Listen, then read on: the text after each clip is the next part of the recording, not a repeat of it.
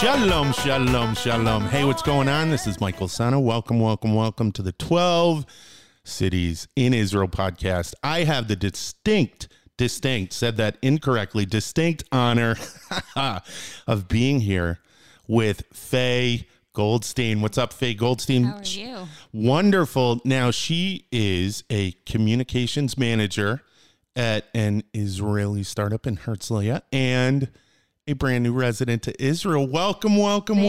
Thank you. It's funny you say brand new, but I feel like I've been here for so long. I've been here for a year and a half, and I feel like I already know the streets. I know the side hummus places, and it's... And we talked about that before, and that is awesome because you have a relationship with Israel. I do. Goes back a long time, actually. Quite a long time.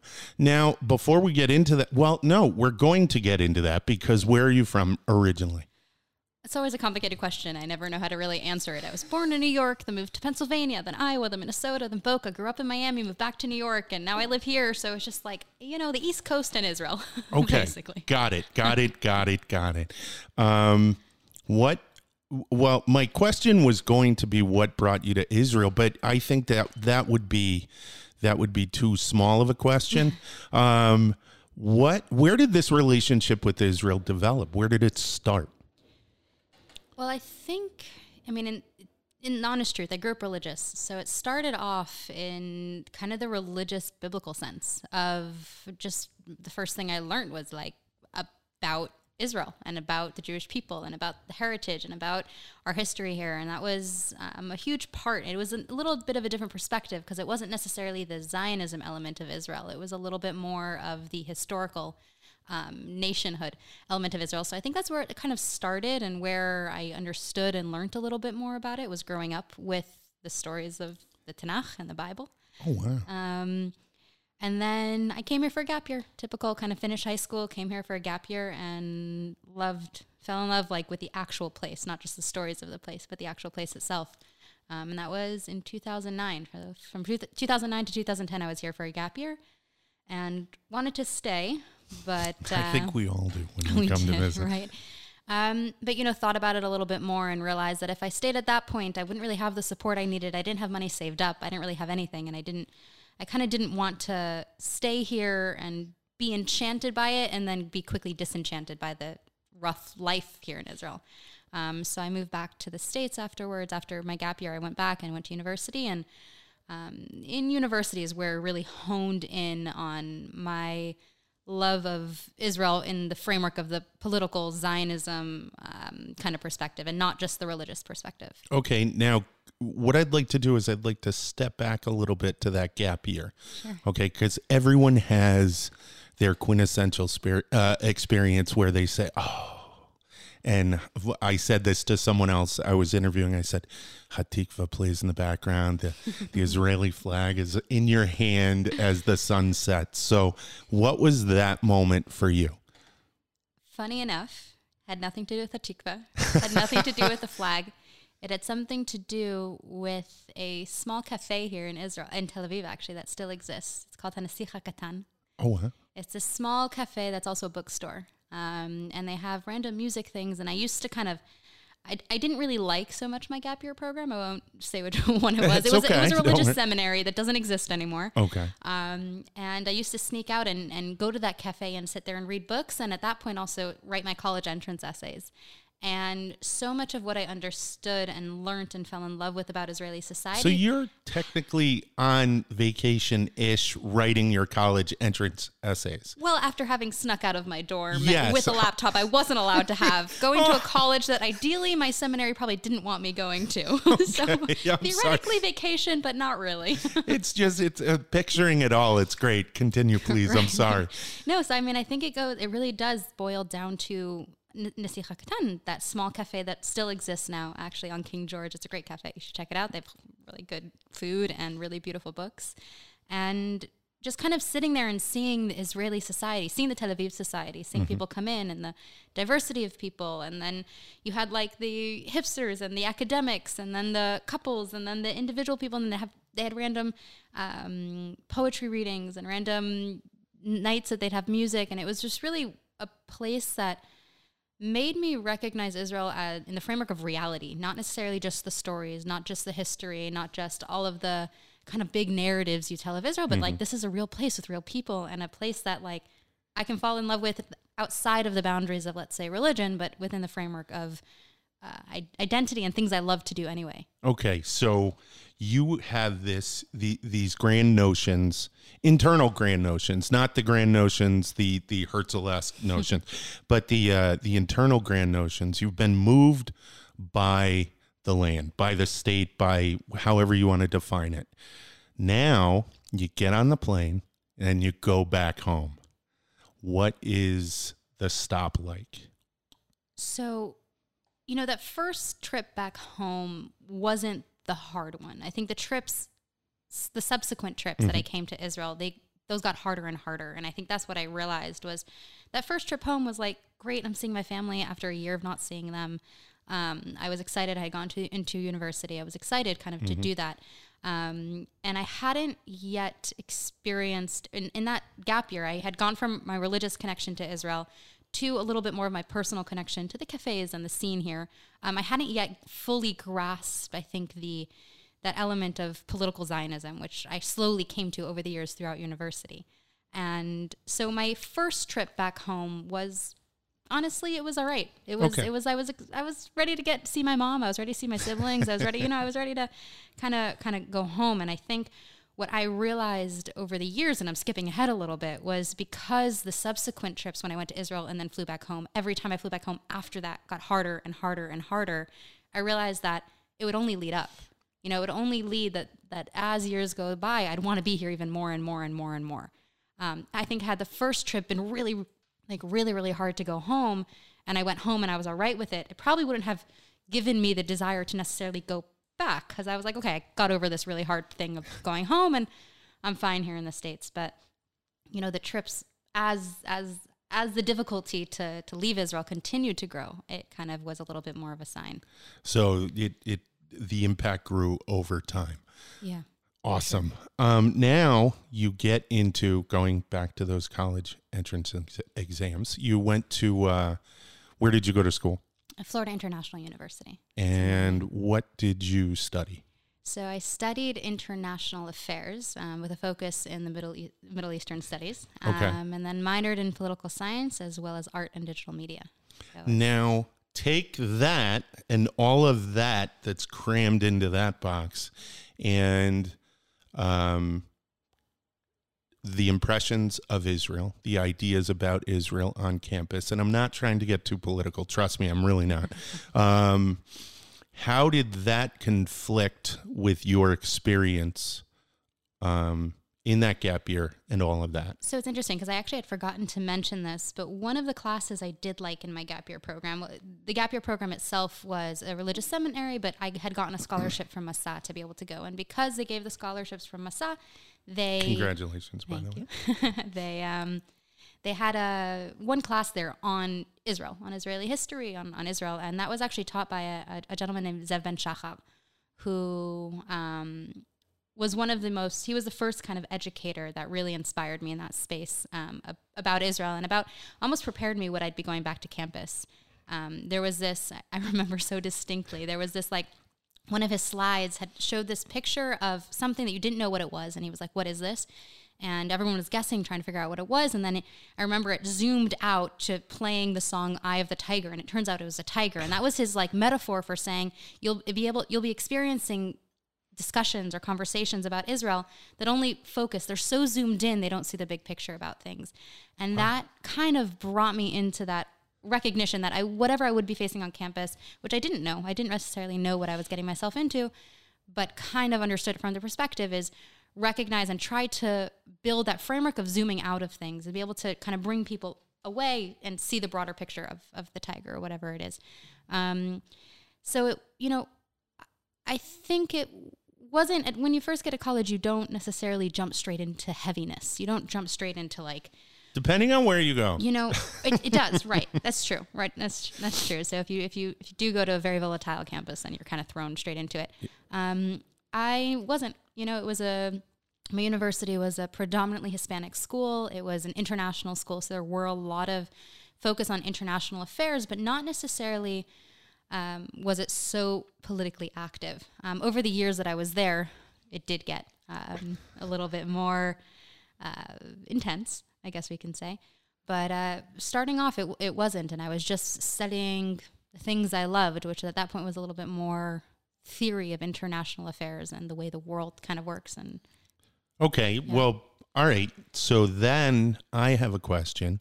If that was the environment, what caused the need for Israel advocacy on your part? It started off a little bit of more even Jewish community. Oh, all right. You know, it was a little bit more of me wanting to get involved. I was, you know, the Israel club there was called at that point Shalom FIU, had kind of patterned, like wasn't really so strong, I guess we can say. And I wanted to get involved with that mostly because there also wasn't a Hillel when I had started in my university. Yeah, that was something that I was really proud happened by the time I left. There was a really great Hillel and great Hillel director. So when I had started, there wasn't necessarily that. It was a great Chabad on campus and really incredible people. Worked closely with them, but it was a little bit more for kind of wanting to find that community and that space of Jewish students in my university. I was a commuter, so I didn't live on campus. I lived at home and I would go back and forth. So building that community in that space when I wasn't in the dorms, when I wasn't necessarily, I wasn't in the sorority or fraternity life. And so building it through that space, it really was just kind of started in a sense of community where it started. And then once you go into the space and you realize the impact and you realize I'm able to, you know, at that point it was teaching. It wasn't so much fighting. It was more inspiring and educating. And I think that was because I came into that space, that was my approach always to Israel advocacy, is inspire people to love it. Those were the things I loved about Israel when I came here. You know, I didn't fall in love with this place because I wanted to be a valiant fighter for it. I fell in love because it was a cafe I liked and music I liked and people I loved watching, you know, and it was like, I was inspired by this place, by almost the normalcy mixed. It's like the ancient and new all mixed together. And if that can inspire me as an average person, those are things that typically people get inspired by. They get inspired by, you know, seeing complexities. They get inspired by their days. They get inspired by music. They get inspired by photos. And for me at least, it was if you bring Israel in that space of inspiration and the space that things that people already love and connect Israel to things they already are passionate about, that's kind of how I got started. You know, I was trying to share my experience. And, you know, it started gaining traction and people started liking it. And it was, you know, it did lead to bigger and broader conversations about Israel on campus. Once you start the conversation about Israel, you have to be prepared to continue the conversation about Israel. And because I started the conversation, I wanted to be able to educate myself to continue the conversation. And that's what led me to Hasbara Fellowships, which... Well, all right. Good segue. Wow. You should get a job doing this. That would be, of course, my next question. Can you tell me a little bit about how you stepped into that, what you did for them, what they do, what their mission is, all of that? Sure. So one of my friends on campus actually had done the program, and she was kind of a liaison for them. Okay. For Hasbara Fellowships. And they basically, their main mission is to, you know, educate and to empower mostly university students to have conversations and to do Israel-related programming on campus. That could be within the framework of defending. That could be within the framework of inspiring. That could be within the framework of, you know, programming, building relationships with other university groups. There's a whole bunch of different ways to obviously be able to connect your university to Israel. And that was the idea, is to empower students to be able to do that.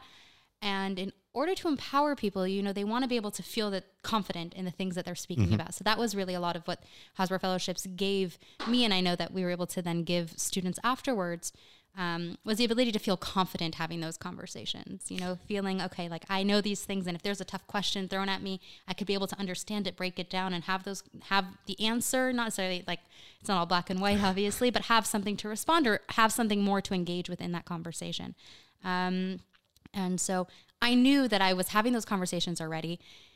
You know, I'm confident by nature, but I didn't necessarily know how to answer those questions so much because, again, my connection to Israel was the cafe connection and the, you know, Jewish history connection to it. So I realized I needed more because so much of the conversation and the context within the university campuses, they didn't care about necessarily biblical connection. They didn't care that we had so many cafes. They jumped directly to the politics, which is traditionally, in my head, so not a human thing to do. It's weird, right? It's not just me. It's like you meet someone and you don't ask them who they vote for the first thing. You're more likely to ask them what kind of music they like than their political opinions. And for some reason with Israel, they just don't, no one cares about that. They jump straight to the heaviness.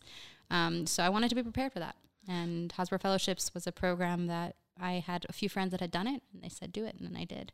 All right. Well, I noticed, just to go back to the word confidence. So when I was in school at City College, you were running it pretty much. And all of your social media had you in front of large groups of people. So confidence.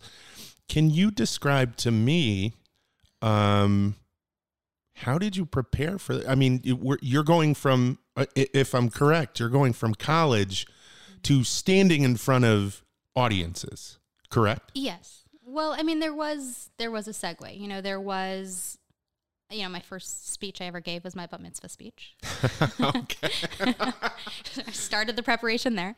I did. I studied international affairs. I studied political science. I read as much as I could about Israel. I was constantly going to Israel, trying to learn more throughout programs there. So over time, you kind of have this arsenal of information that you collect. And whether it's, notes on my phone and like my notepad of like inspiring quotes that I could use in future conversations, or facts that I should keep in mind that I found fascinating that other people, might want. Yeah, I've got this thing like it's called Good Quotes / Stories, and it's just like on my on my phone. I just have to open up the notepad and I've got a whole bunch of things. It's like some of them are very random. It's like things I've heard in speeches versus things I've heard on like a TED Talk, and things I've heard sitting and reading a book. It's just anything that I kind of was like, wow, that's a really good conversation starter or a good kind of thing to inspire other people. I like trying to save them and have them, and the phone's always with me. So whether that's a good thing or a bad thing. It's a fine thing. But planning basically But yeah, I mean, I think it's planning. I also think it is a personality trait. I think that if your, parents raise you to be proud of who you are and proud of the things that you're doing, which thank God I did. I was raised that way. Then you have the ability to share that with people. So this makes a little bit of more sense then in a discussion we had earlier where you had said, I don't feel like a new Ole. Did I say that correctly? Yeah, yes. Yeah.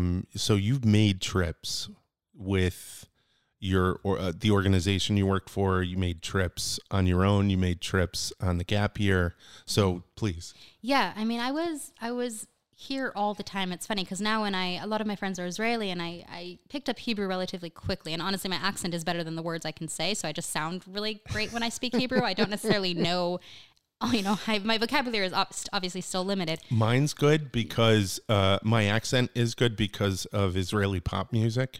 And you just copy what Lior Narkis is saying. It's funny because someone asked me like, wow, it was actually an American that asked me, how did you work on your accent? And I said, well, I like singing, so if you can figure out a tune, then you can understand that, accents and intonations and words are basically the tunes of languages.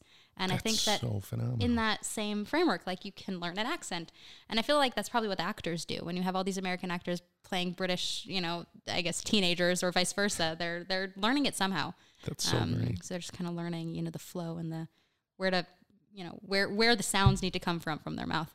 But yeah, so no, I don't, because I was here so often, I don't feel like an ole in my everyday life. But there's some things I do. Like, for example, in my new job, I just had to sit with someone and go over all the bureaucratic steps of like my pension and Keren Ishtalmut, which is like this education fund savings type of fund. And sitting there, I was quite overwhelmed. I was like, wow, I have no idea what these things are.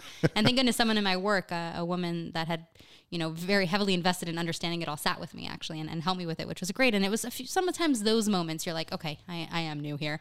But other times when you come and you just, it felt right. Like when I had told people that I was moving to Israel, it wasn't like, oh my God, wow. It was like, yeah, about time, Faye. Like that makes sense. Glad you're finally doing it. And I think within that framework, it's allowed me to kind of branch out from the Ola bubble. Like I don't really spend time here within the Ola Chadasha community. Most of my friends are Israelis. I've made that a very dedicated kind of effort of mine to not stay within that space. Speaking of a dedicated effort, you made a choice that not everyone makes. You decided to join the Army. Yeah, I did. That was, I don't know if it was a decision, but it was really mostly like I really had to try hard for it. I really had to convince the right people. And it happened to be actually where we had met at that Nefesh B'Nefesh, met in person for the first time, that Nefesh B'Nefesh event. There was someone there from the... Can I frame that for a sec? Sure, yeah. Go Okay, ahead. so I am ending the day. I had been working at the Ben Gurion University table, and I had seen you, and we had interacted through email, but we had never, ever, ever met. And I'm walking out, and I look over to my left, and you are sitting on the stairs, not in a chair, on these stairs with this look of, oh my gosh.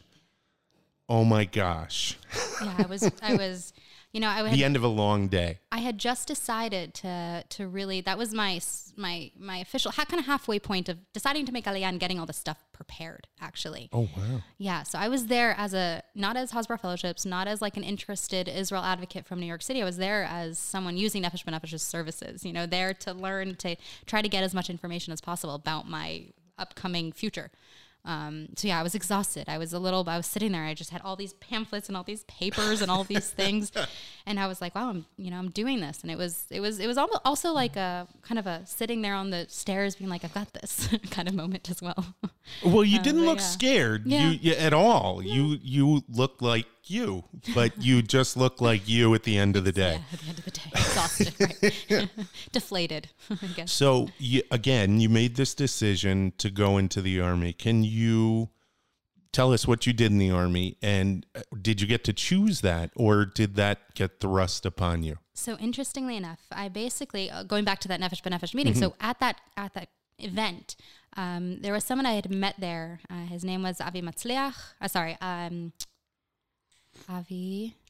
I'm forgetting his name. Avi. It's okay. Yeah. We're in a bubble. We're in a bubble, guys. So Avi, and he had said, like, if I ever, he was doing things related to the IDF. I didn't exactly know, and I hadn't at that point. I was at that point 27, and I wasn't, necessarily knowing that people had said, okay, you can't draft to the Army until after 24. Women, usually the cutoff is 24. And I was like, Sababa, it's something I really want to do, but I didn't really know the first steps. Anyway, I had spoken to him. Long story short, we had met in Israel afterwards. I'd come to the Nefesh B'Nefesh offices to do a few things. I was there that summer. Before I made Aliyah, I had led 2 Hasbara trips that summer. So I was in Israel. It was great because I was able to prepare, have all these meetings, and get all the kind of my ducks in a row. And I met with him, Avi, and he had asked me actually for help with a pitch that he was doing for a startup he had. He had stopped his work with, or his traditional work with Nefesh B'Nefesh, and he had asked for help with a startup he was pitching to investors for a presentation. So I helped him out with the presentation. Mm-hmm. Long story short, I asked him in another meeting if he had any way of assisting me in my desire to draft into the Army. He said, actually, one of my really good friends is this guy, Yossi Matzliach, who is the head of Meitav, which is the drafting unit in the IDF. Wow. And he was the head guy. He wasn't he was the one in charge of the entire unit. And so I said, oh my God, that would be amazing if you can connect me to him or his assistant or the soldier helping him. Anyways, turns out I was flying back to Israel that next day. And Yossi Matzliach was in Israel it was in New York. Sorry, I was flying back to New York from Israel. Mm-hmm. And Yossi Matzliach was in New York at the consulate for meetings. He was there Israelis that don't want to go join the Army have to go and get a waiver, basically, to not join the Army. And so he was in New York dealing with those things. I happened to be flying back that next day. So there was a 1-day kind of overlap between me getting back to New York and him leaving New York that I was able to secure a meeting with him. Wow. And I remember going in there and him and the other 2 people that were in that room kind of being like, wait, you're not here to try to get a waiver out of the Army. You want to join the Army? And then we got into the conversation of listen, we don't accept people your age. It's just not going to happen. And I said, I remember this so clearly. I said, honestly, the Army and the bureaucratic rules that you have are stupid. And he said, I wouldn't use the word stupid. That's probably not a very good thing that will, help you in my eyes. And I said, honestly, I guess I could use any other words, but you're not being smart about it. I said, I'm an intelligent, well-educated person, and I would be an asset to you. I said, listen, I'm very dedicated to this. And I'm committing to you right now in person, verbally, that if you find a way to give me, he said, listen, I can't do it. I said, you're the only one that could do it. You're the only person in the army that can give me the ishul, like the permission to, you know, jump over that initiation kind of draft process that takes forever. Which I said, you're the only one that could do it. And I said, I'm giving you my word that if you do figure out a way to give me that permission to draft in the army at this old age, then you won't regret it. And I left the room and he said, I'll think about it. And then I remember a month later, I waited. I didn't tell anybody about this. Anyone, actually. No, I was shocked when I saw it. Yeah, I didn't tell anyone about the entire process other than my mother and like a few of my very, very, very close friends. A month later, I got an email from him with a kind of like a photo of a signed letter saying, and I should have brought it with me, a signed letter saying, you know, I, Yossi Masliach, met with Faye Goldstein, and I give her permission when she does decide to make Aliyah, she can draft into the Israeli army. And I remember I was like, I was so happy. I was just like, you know, that was the first step. It wasn't the entire step, and I can, you know, speak a lot longer about that, the rest of the process, but I wanted it so badly. I ended up going, I was like, okay. So I emailed back saying, I'd like the letter in like the actual person hand, the actual letter. I don't just want a photo of it. It's actually really good I did it, because a while later I actually needed that handwritten letter. Yeah. So I went back to the consulate, got the letter, and had it in my hand when I made Aliyah, and all of the process kind of started, and I had to write an essay in Hebrew to another office, another space to be able to do the draft process. I don't even, it was a really intense kind of, you really have to want it when you're, 27 years old drafting into the IDF. You really have to want it, because there's a lot of stumbling blocks that they put ahead of you, which I think is good. I think they should do a little bit more of that, I think, for younger people as well. I think there's a little bit of an issue with it being so easy for some young 18-year-old Olim to be able to just draft into the army without, they think because the process is relatively easy for them, once they get there and they're like, oh my God, this is really hard. For me, it was hard the whole way. So once I got there, I was like, great, okay, I'm ready for this to be hard. But yeah, I remember going to the Bakum, which is like the drafting base, and they're like, yeah, you can't draft, you're old. And I took out my letter and I was like, actually, look who's this. This is your commander's commander. And so he said yes. And he said yes. He said it's okay. And funny enough, you asked if I got to where I wanted to go. So Hasbara Fellowships, when I was working there, we had brought someone named Karen Hagioff, who was in the IDF spokesperson's unit, to speak to our delegations, to inspire them. She was an incredible speaker. So I knew her. I'd also known people that had founded the new media unit in the IDF spokesperson's unit 10 years prior to that. I had quite a few friends that were in the unit. And in Israel, it's both good and bad. But you need to have connections to get places. And so I had the connections, and Karen, who we had brought to speak to our delegations, I had gotten a little bit close with her. And so she was pulling me in from that side, and there was other people pulling me in from the outside, and I ended up being able to set up the right meetings. And you don't know 100% until the day of your draft. You don't really know where you're going. At least I didn't. Until I got the official confirmation. And it's funny, actually, if you want to add more stories, and I'm talking a lot, but I guess please, this is a podcast, this is so good. This is wonderful. But I had gotten my one specific draft date, but they had wanted me to go to what's called Michve Alon, which is kind of 2 months or so, even longer maybe, of Hebrew training. I had gotten... okay. Basically, yeah, Ulpan kind of... I'd gotten a 6 on my Hebrew test, and I needed a 7 in order to not do Michve Alon. But I really didn't want to do Michve Alon. I was already... I kind of knew what it would be like. I knew that I would just... I was so much older than that. I didn't want to deal with so many new Olim. I really wanted to be able to go directly into serving. I didn't want to sit and do that. You felt capable enough to step in. Yeah. I mean, I knew Hebrew well enough. I also knew that hopefully the job that I'd get, my day would predominantly be in English, which ended up actually being the case. And I really didn't want to go, but they said, listen, there's nothing we can do. You're going to go. So I was fine. Great. I was like, okay, I'll deal with this. Everything will be fine. And I decided 2 weeks before that, before I was supposed to draft, I was like, I'm going to go to Europe for a little bit. I'm going to go. And I had never done any of the Holocaust or Poland trips or any of the, kind of going through I hadn't really been to Europe before. So I did my own little it was a week and a half trip through Prague, Germany and Berlin. And then I went to Latvia. And I was in Berlin when I get a call from my best friend. I had given her number. I don't have family here. So I'd given my best friend's number to the army in case they needed to reach me.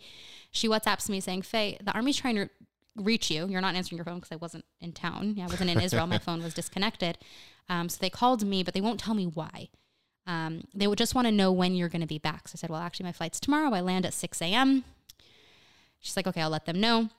9 a.m. I get a call from Metav, this unit, the drafting unit. And they say, hi, Faye. So connections were pulled, strings were pulled.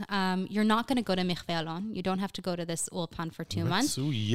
But if you want to draft to Dover Tzal, to the spokesperson's unit, you have to show up tomorrow to what's called the Bakum and to your base. And you have to go tomorrow morning because you're already 2 days late for Tironut, for the basic training. And if you're 72 hours late, then it's already too late. And the next maslul, like the next... rotation of this. Dover Tzal has a 2-month intense communications training and kind of knowing everything about the IDF. As a spokesperson, you have to know basically every single thing about the IDF. So there's intense 2 months training about that. Wow. And if you can't make it tomorrow, then you have to wait 6 months. Oy. So I was like, all right, that's it. I'm all right, great. I'll see you tomorrow. And I call my friends and I was like, okay, so I'm drafting tomorrow. What do I need to bring? They're like, Faye, darling, we did the army 12 years ago. We have no idea what you really need. We assume the same things. I guess socks, white, t-shirts, toothbrush, exactly. White and green t-shirts, gray socks, and, bedding. And so, I landed. I dumped my stuff in my house. I went to the mall. Basically, it's H&O is a store that has all the army kind of colors that you need. Bought myself a bunch of socks and t-shirts, and the next day was whiplash at my base, at my new base, the training base that I was in for 2 months. So you were there for 2 months, and then you were how long with the spokesperson's unit? A year. Yeah, so I had started, and typically you sign a year and a half minimum or a year. And I kind of knew that I wanted to sign, I knew that I would be able to make an impact, as much as an impact as I can in the time that I gave myself to make it. I think in my head, I said, if I'm signing a year, I will do whatever I could do as much as possible in that year.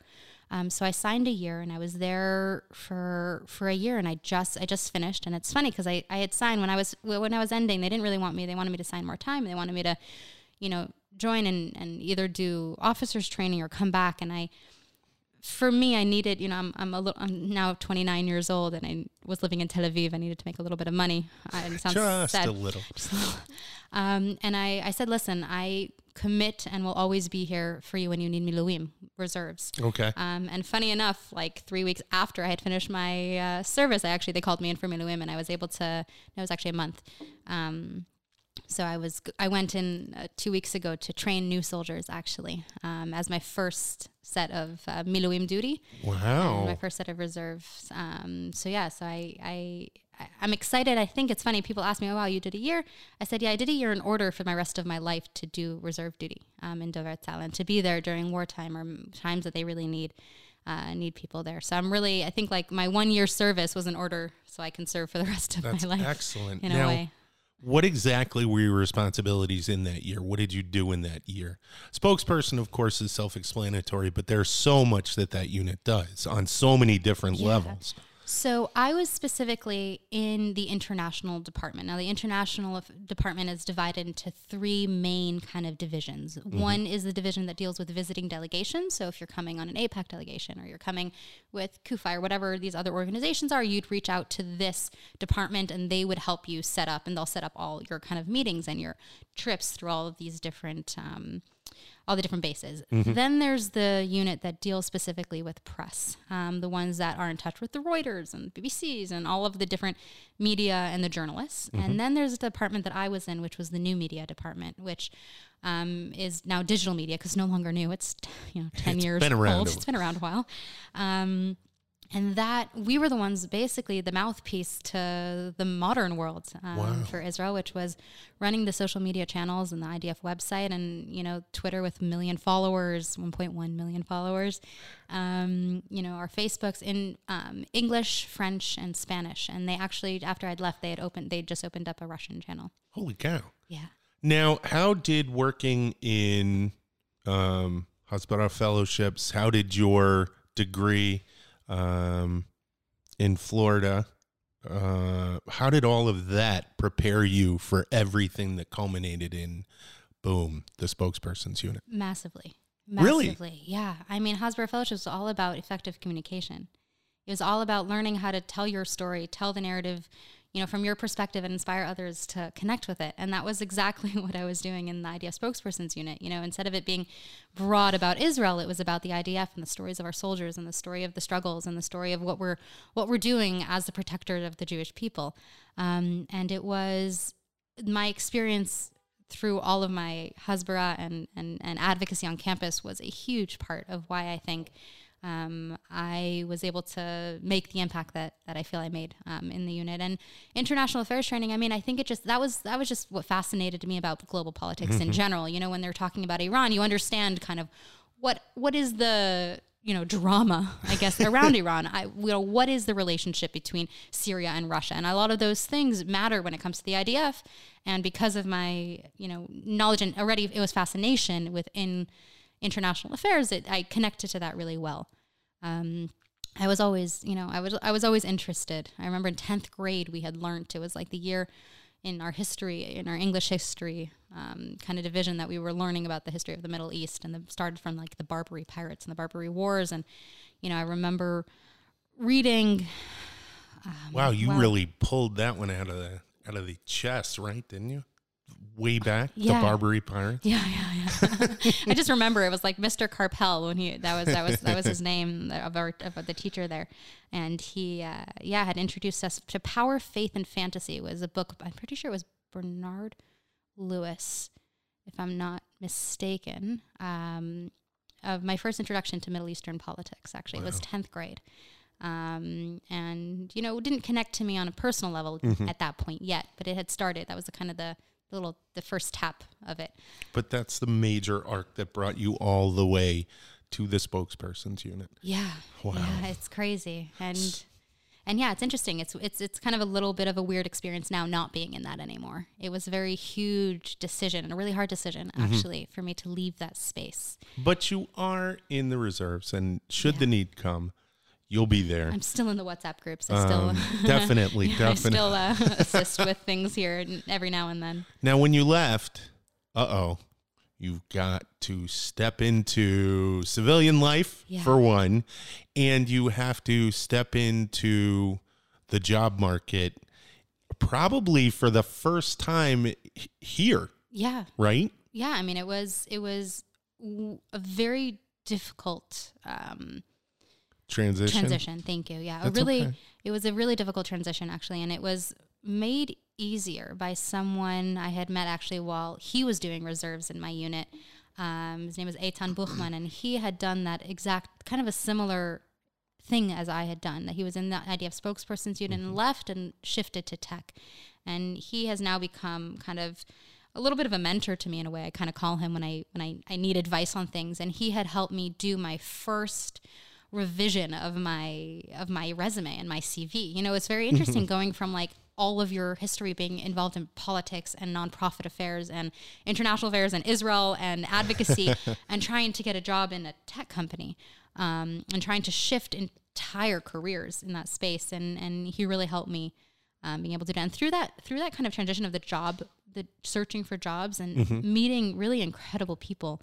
I went to a few meetups and I kind of, one of the best experiences I got out of that was really the willingness of Israelis, and specifically, actually, this is where I do connect with the Ole community, of the willingness of Olim who have been here for many years and have made it successfully to assist and to give advice and to mentor others. So, in my case, it was Eitan Buchman, who is now the CMO of a large Israeli, now international company, as well as this woman named Nadia Hitman, who's the chief marketing officer in JoyTunes, which is a really incredible Israeli startup, as well as, Jordana, who is running head of policy at Facebook. And they were all willing to take time to sit and speak with me and give me advice and say, okay, here's how we did it. Here are the things we wish we would have known. Here's, and if you ever need us for anything else, here's my number. Here's our number, and we'll always make time for you. And I think that was one of the greatest things that I did get out of that,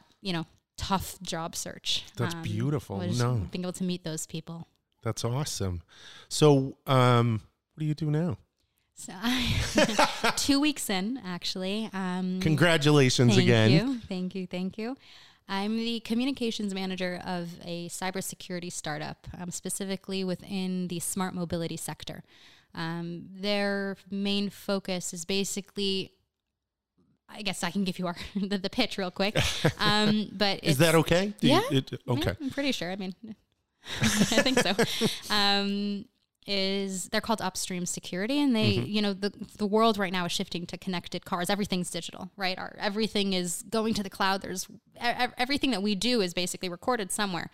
And cars, whether that's Tesla or whether that's even your typical, regular type of Volvo, Mitsubishi, Renault, whatever these cars are, they're glad you said Volvo first. I have a Volvo. Go on. They're becoming connected, and by 2020 there will be millions of cars. The new cars that are coming out will all be connected cars. They'll all be connected to some sort of server, and that kind of that makes them vulnerable to cyber attacks. I don't know if you've seen Fast and Furious. I think it's Fast and Furious 8. Yes. Okay. So that scene where they're sitting there and she goes like, hack them all, take them all. And then you see this crazy, insane scene of all of these cars being hacked by this one guy. I've read a few articles after that, and they said it's not really possible for one guy to be able to hack them all. But they basically are able to tap into all these cars. Why'd you have to kill Fast and Furious? Don't kill Fast. No, go on, please. But they hack into all these cars and control them, and it's not necessarily on that level yet, but the vulnerability that lies within our connected world. And I think whether that be physical vulnerabilities or just even getting into philosophy, just the vulnerabilities of always constantly being connected leaves you open to a lot of outside influence and a lot of outside attacks. So this company focuses on securing those cars and ensuring, and through the cloud, and there's a whole bunch of other details that I won't necessarily bore you with. That's okay. And my role there is similar, and I think this is something I had in my first interview. They're like, well, you haven't ever been in tech. How could you, how do you think that transition will be? And I said, listen, to be honest, if I can sell an idea that everyone hated, Israel, I could probably help you sell a product that will change people's lives. So, in the end of the day, my communication skills, my Hasbara skills, my advocacy skills, my spokesperson skills ended up leading me to where I am today, and being able to kind of translate those communication abilities to a different framework. And I think, that's something for people to remember, is that if you have a skill, tap in on it, and it can bring you to wherever you are, and try to find that skill, because you can shift that into different arenas quite effectively. Well, it's funny you said sales, because I have been in conversations over the past couple of years with people about sales. People say sales is dead. Sales is dead. No. The communication and the important communication skills that are involved in selling are always needed. And communication, not to sound too car salesman-y, but communication is sales. Yeah. I mean, I think it goes, and you hear these all in these TED Talks, or if you listen to the Pixar animators, I think it's a lot about storytelling as well. That's kind of the idea, is how can you take this, and for me, it's about, I'm not calling you a car salesman, please. Right. No. And and I'm not within my role is to assist the salespeople, help them kind of figure out the story that they're going to be telling about our product. And I think because I was able to tell the story of Israel, that has allowed me to kind of shift and learn a little bit. And again, I'm still pretty new. I'm 2 weeks into it. But it's been exciting to be able to try to translate those things, and to be able to, realize that, okay, I could do this. It's a crazy new world. I know nothing about cyber. I know nothing about the automotive industry. And I'm like all these words I'm learning now. And it's fascinating for me. It's the first time I've learned something new since I started university, actually. That's phenomenal. That is so great. I want to finish up with this. And I thought of this while we were talking. So the young Faye who's sitting in a cafe, and the Faye who is now communications manager. Did I get it right? The Ark. Can you talk about that for just 1 sec? Is that the same person? Is that a different person? Why? I'm sure maybe it is, but in many ways it's not. So it's interesting, because had you asked me about a year and a half ago, well, a little bit more, 2 years ago, what I had wanted to do. Once I moved to Israel, once I finished the army, I had wanted to do the route of the diplomatic route, go join the Ministry of Foreign Affairs and kind of go through the political world here. Coming to Israel, speaking to enough people and realizing that, you really I would have really needed a lot more connections in that space than I would have. I mean, Hebrew would have needed to have been a lot better than it did. I've kind of, still have that eventual goal to be I would say, large-scale influencer within the space of Israeli policy and politics, but kind of wanting to do it from a different route, do it from the business route, do it from a business leader, a business influencer route. And had you asked me there in Tel Aviv in that cafe, no, I would have had no idea that this is where I'd be. I mean, my life has changed so drastically since then. I was a religious seminary girl. It's like quite a different space. And I was actually just speaking about this the other night with somebody. Is like sometimes you look back and you're like, sometimes finding those decisions is like kind of trigger points of like, wow, had I not done that, it wouldn't have led me to that, which wouldn't have led me to that. And kind of just taking a moment and say like, it's really kind of inspiring for yourself to realize that you, at least for me, thank God, I've made good decisions. I've made good decisions to lead me to where I am right now.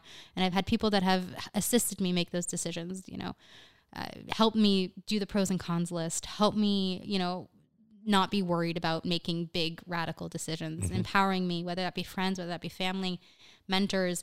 And I think, I think in the end of the day, the arc is not so much of an arc. It's more like a wave. I think it's like really, and I don't think it's a circle because I haven't come full circle. Hopefully things won't come full circle until 120, and things will come back to where they started. But it's frail Faye just traveling across the beach and Tel Aviv. Never. I will always be strong. And yeah, I mean, I think it's kind of exciting. It's kind of it's interesting. I don't know where my next step will be. Had you asked me a year and a half ago, and had I stuck with that, the path that I had started when I went to start a university, I would have probably been able to say, okay, yeah, my next step is this. My next step is to go, work in this office in the, Ministry of Foreign Affairs, or move to someplace to be a, assistant, or deputy diplomat, but now that I'm not in that framework, I think my next big step will probably get my, MBA, my master's in business, which also had you asked me a year and a half ago, I would have said like, hell no. Yeah. Because now that I've asked the question, I think I took it maybe just a little bit too far back, because you have changed direction, but that's not right. You've maintained the same direction. You've just taken different routes. Yeah. Yeah. And I think all those little Google Map routes. Yeah, I mean, I think in the end of the day, I'm doing the same thing I did when I was in university, which was stand in front of people and speak. When I was in university, I wasn't just speaking about Israel. I was also like the honors college representative to the board of trustees. I had taken a lot of roles of kind of speaking in general. I liked it. I just give me a crowd or a microphone and I'm solid. And so now I'm doing that in a different perspective, whether that's through writing, whether that's through interviews, with my work. And eventually, once I know the jargon and have all the words down pat in the history and understand the data, I hopefully will be at conferences as well, speaking about a entirely different topic, but it still ends up down to that same metrics of communication and the ability to have conversations with people.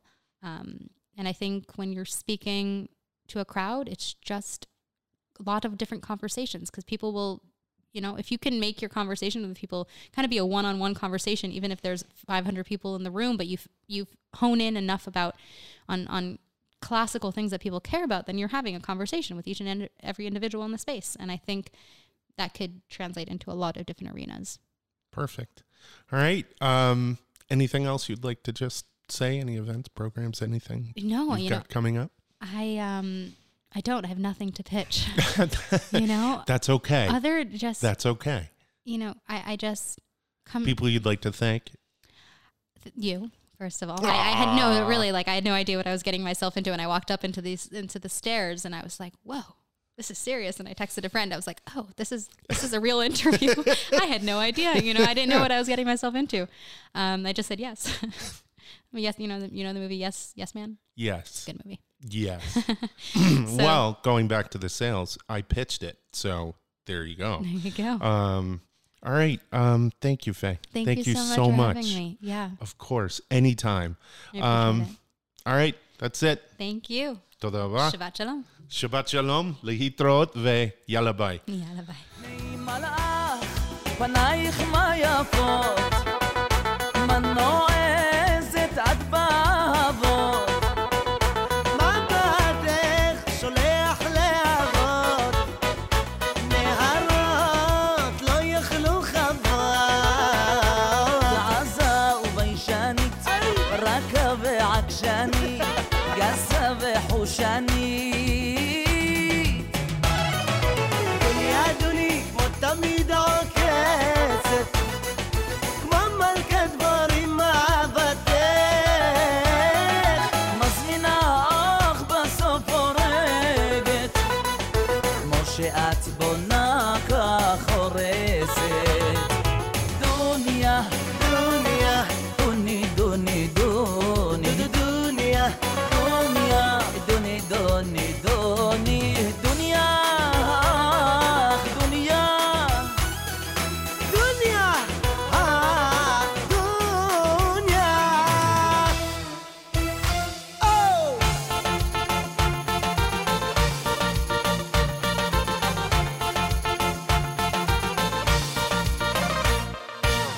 את זוכרת איך נשקת עיניי, את זוכרת איך בכית אליי,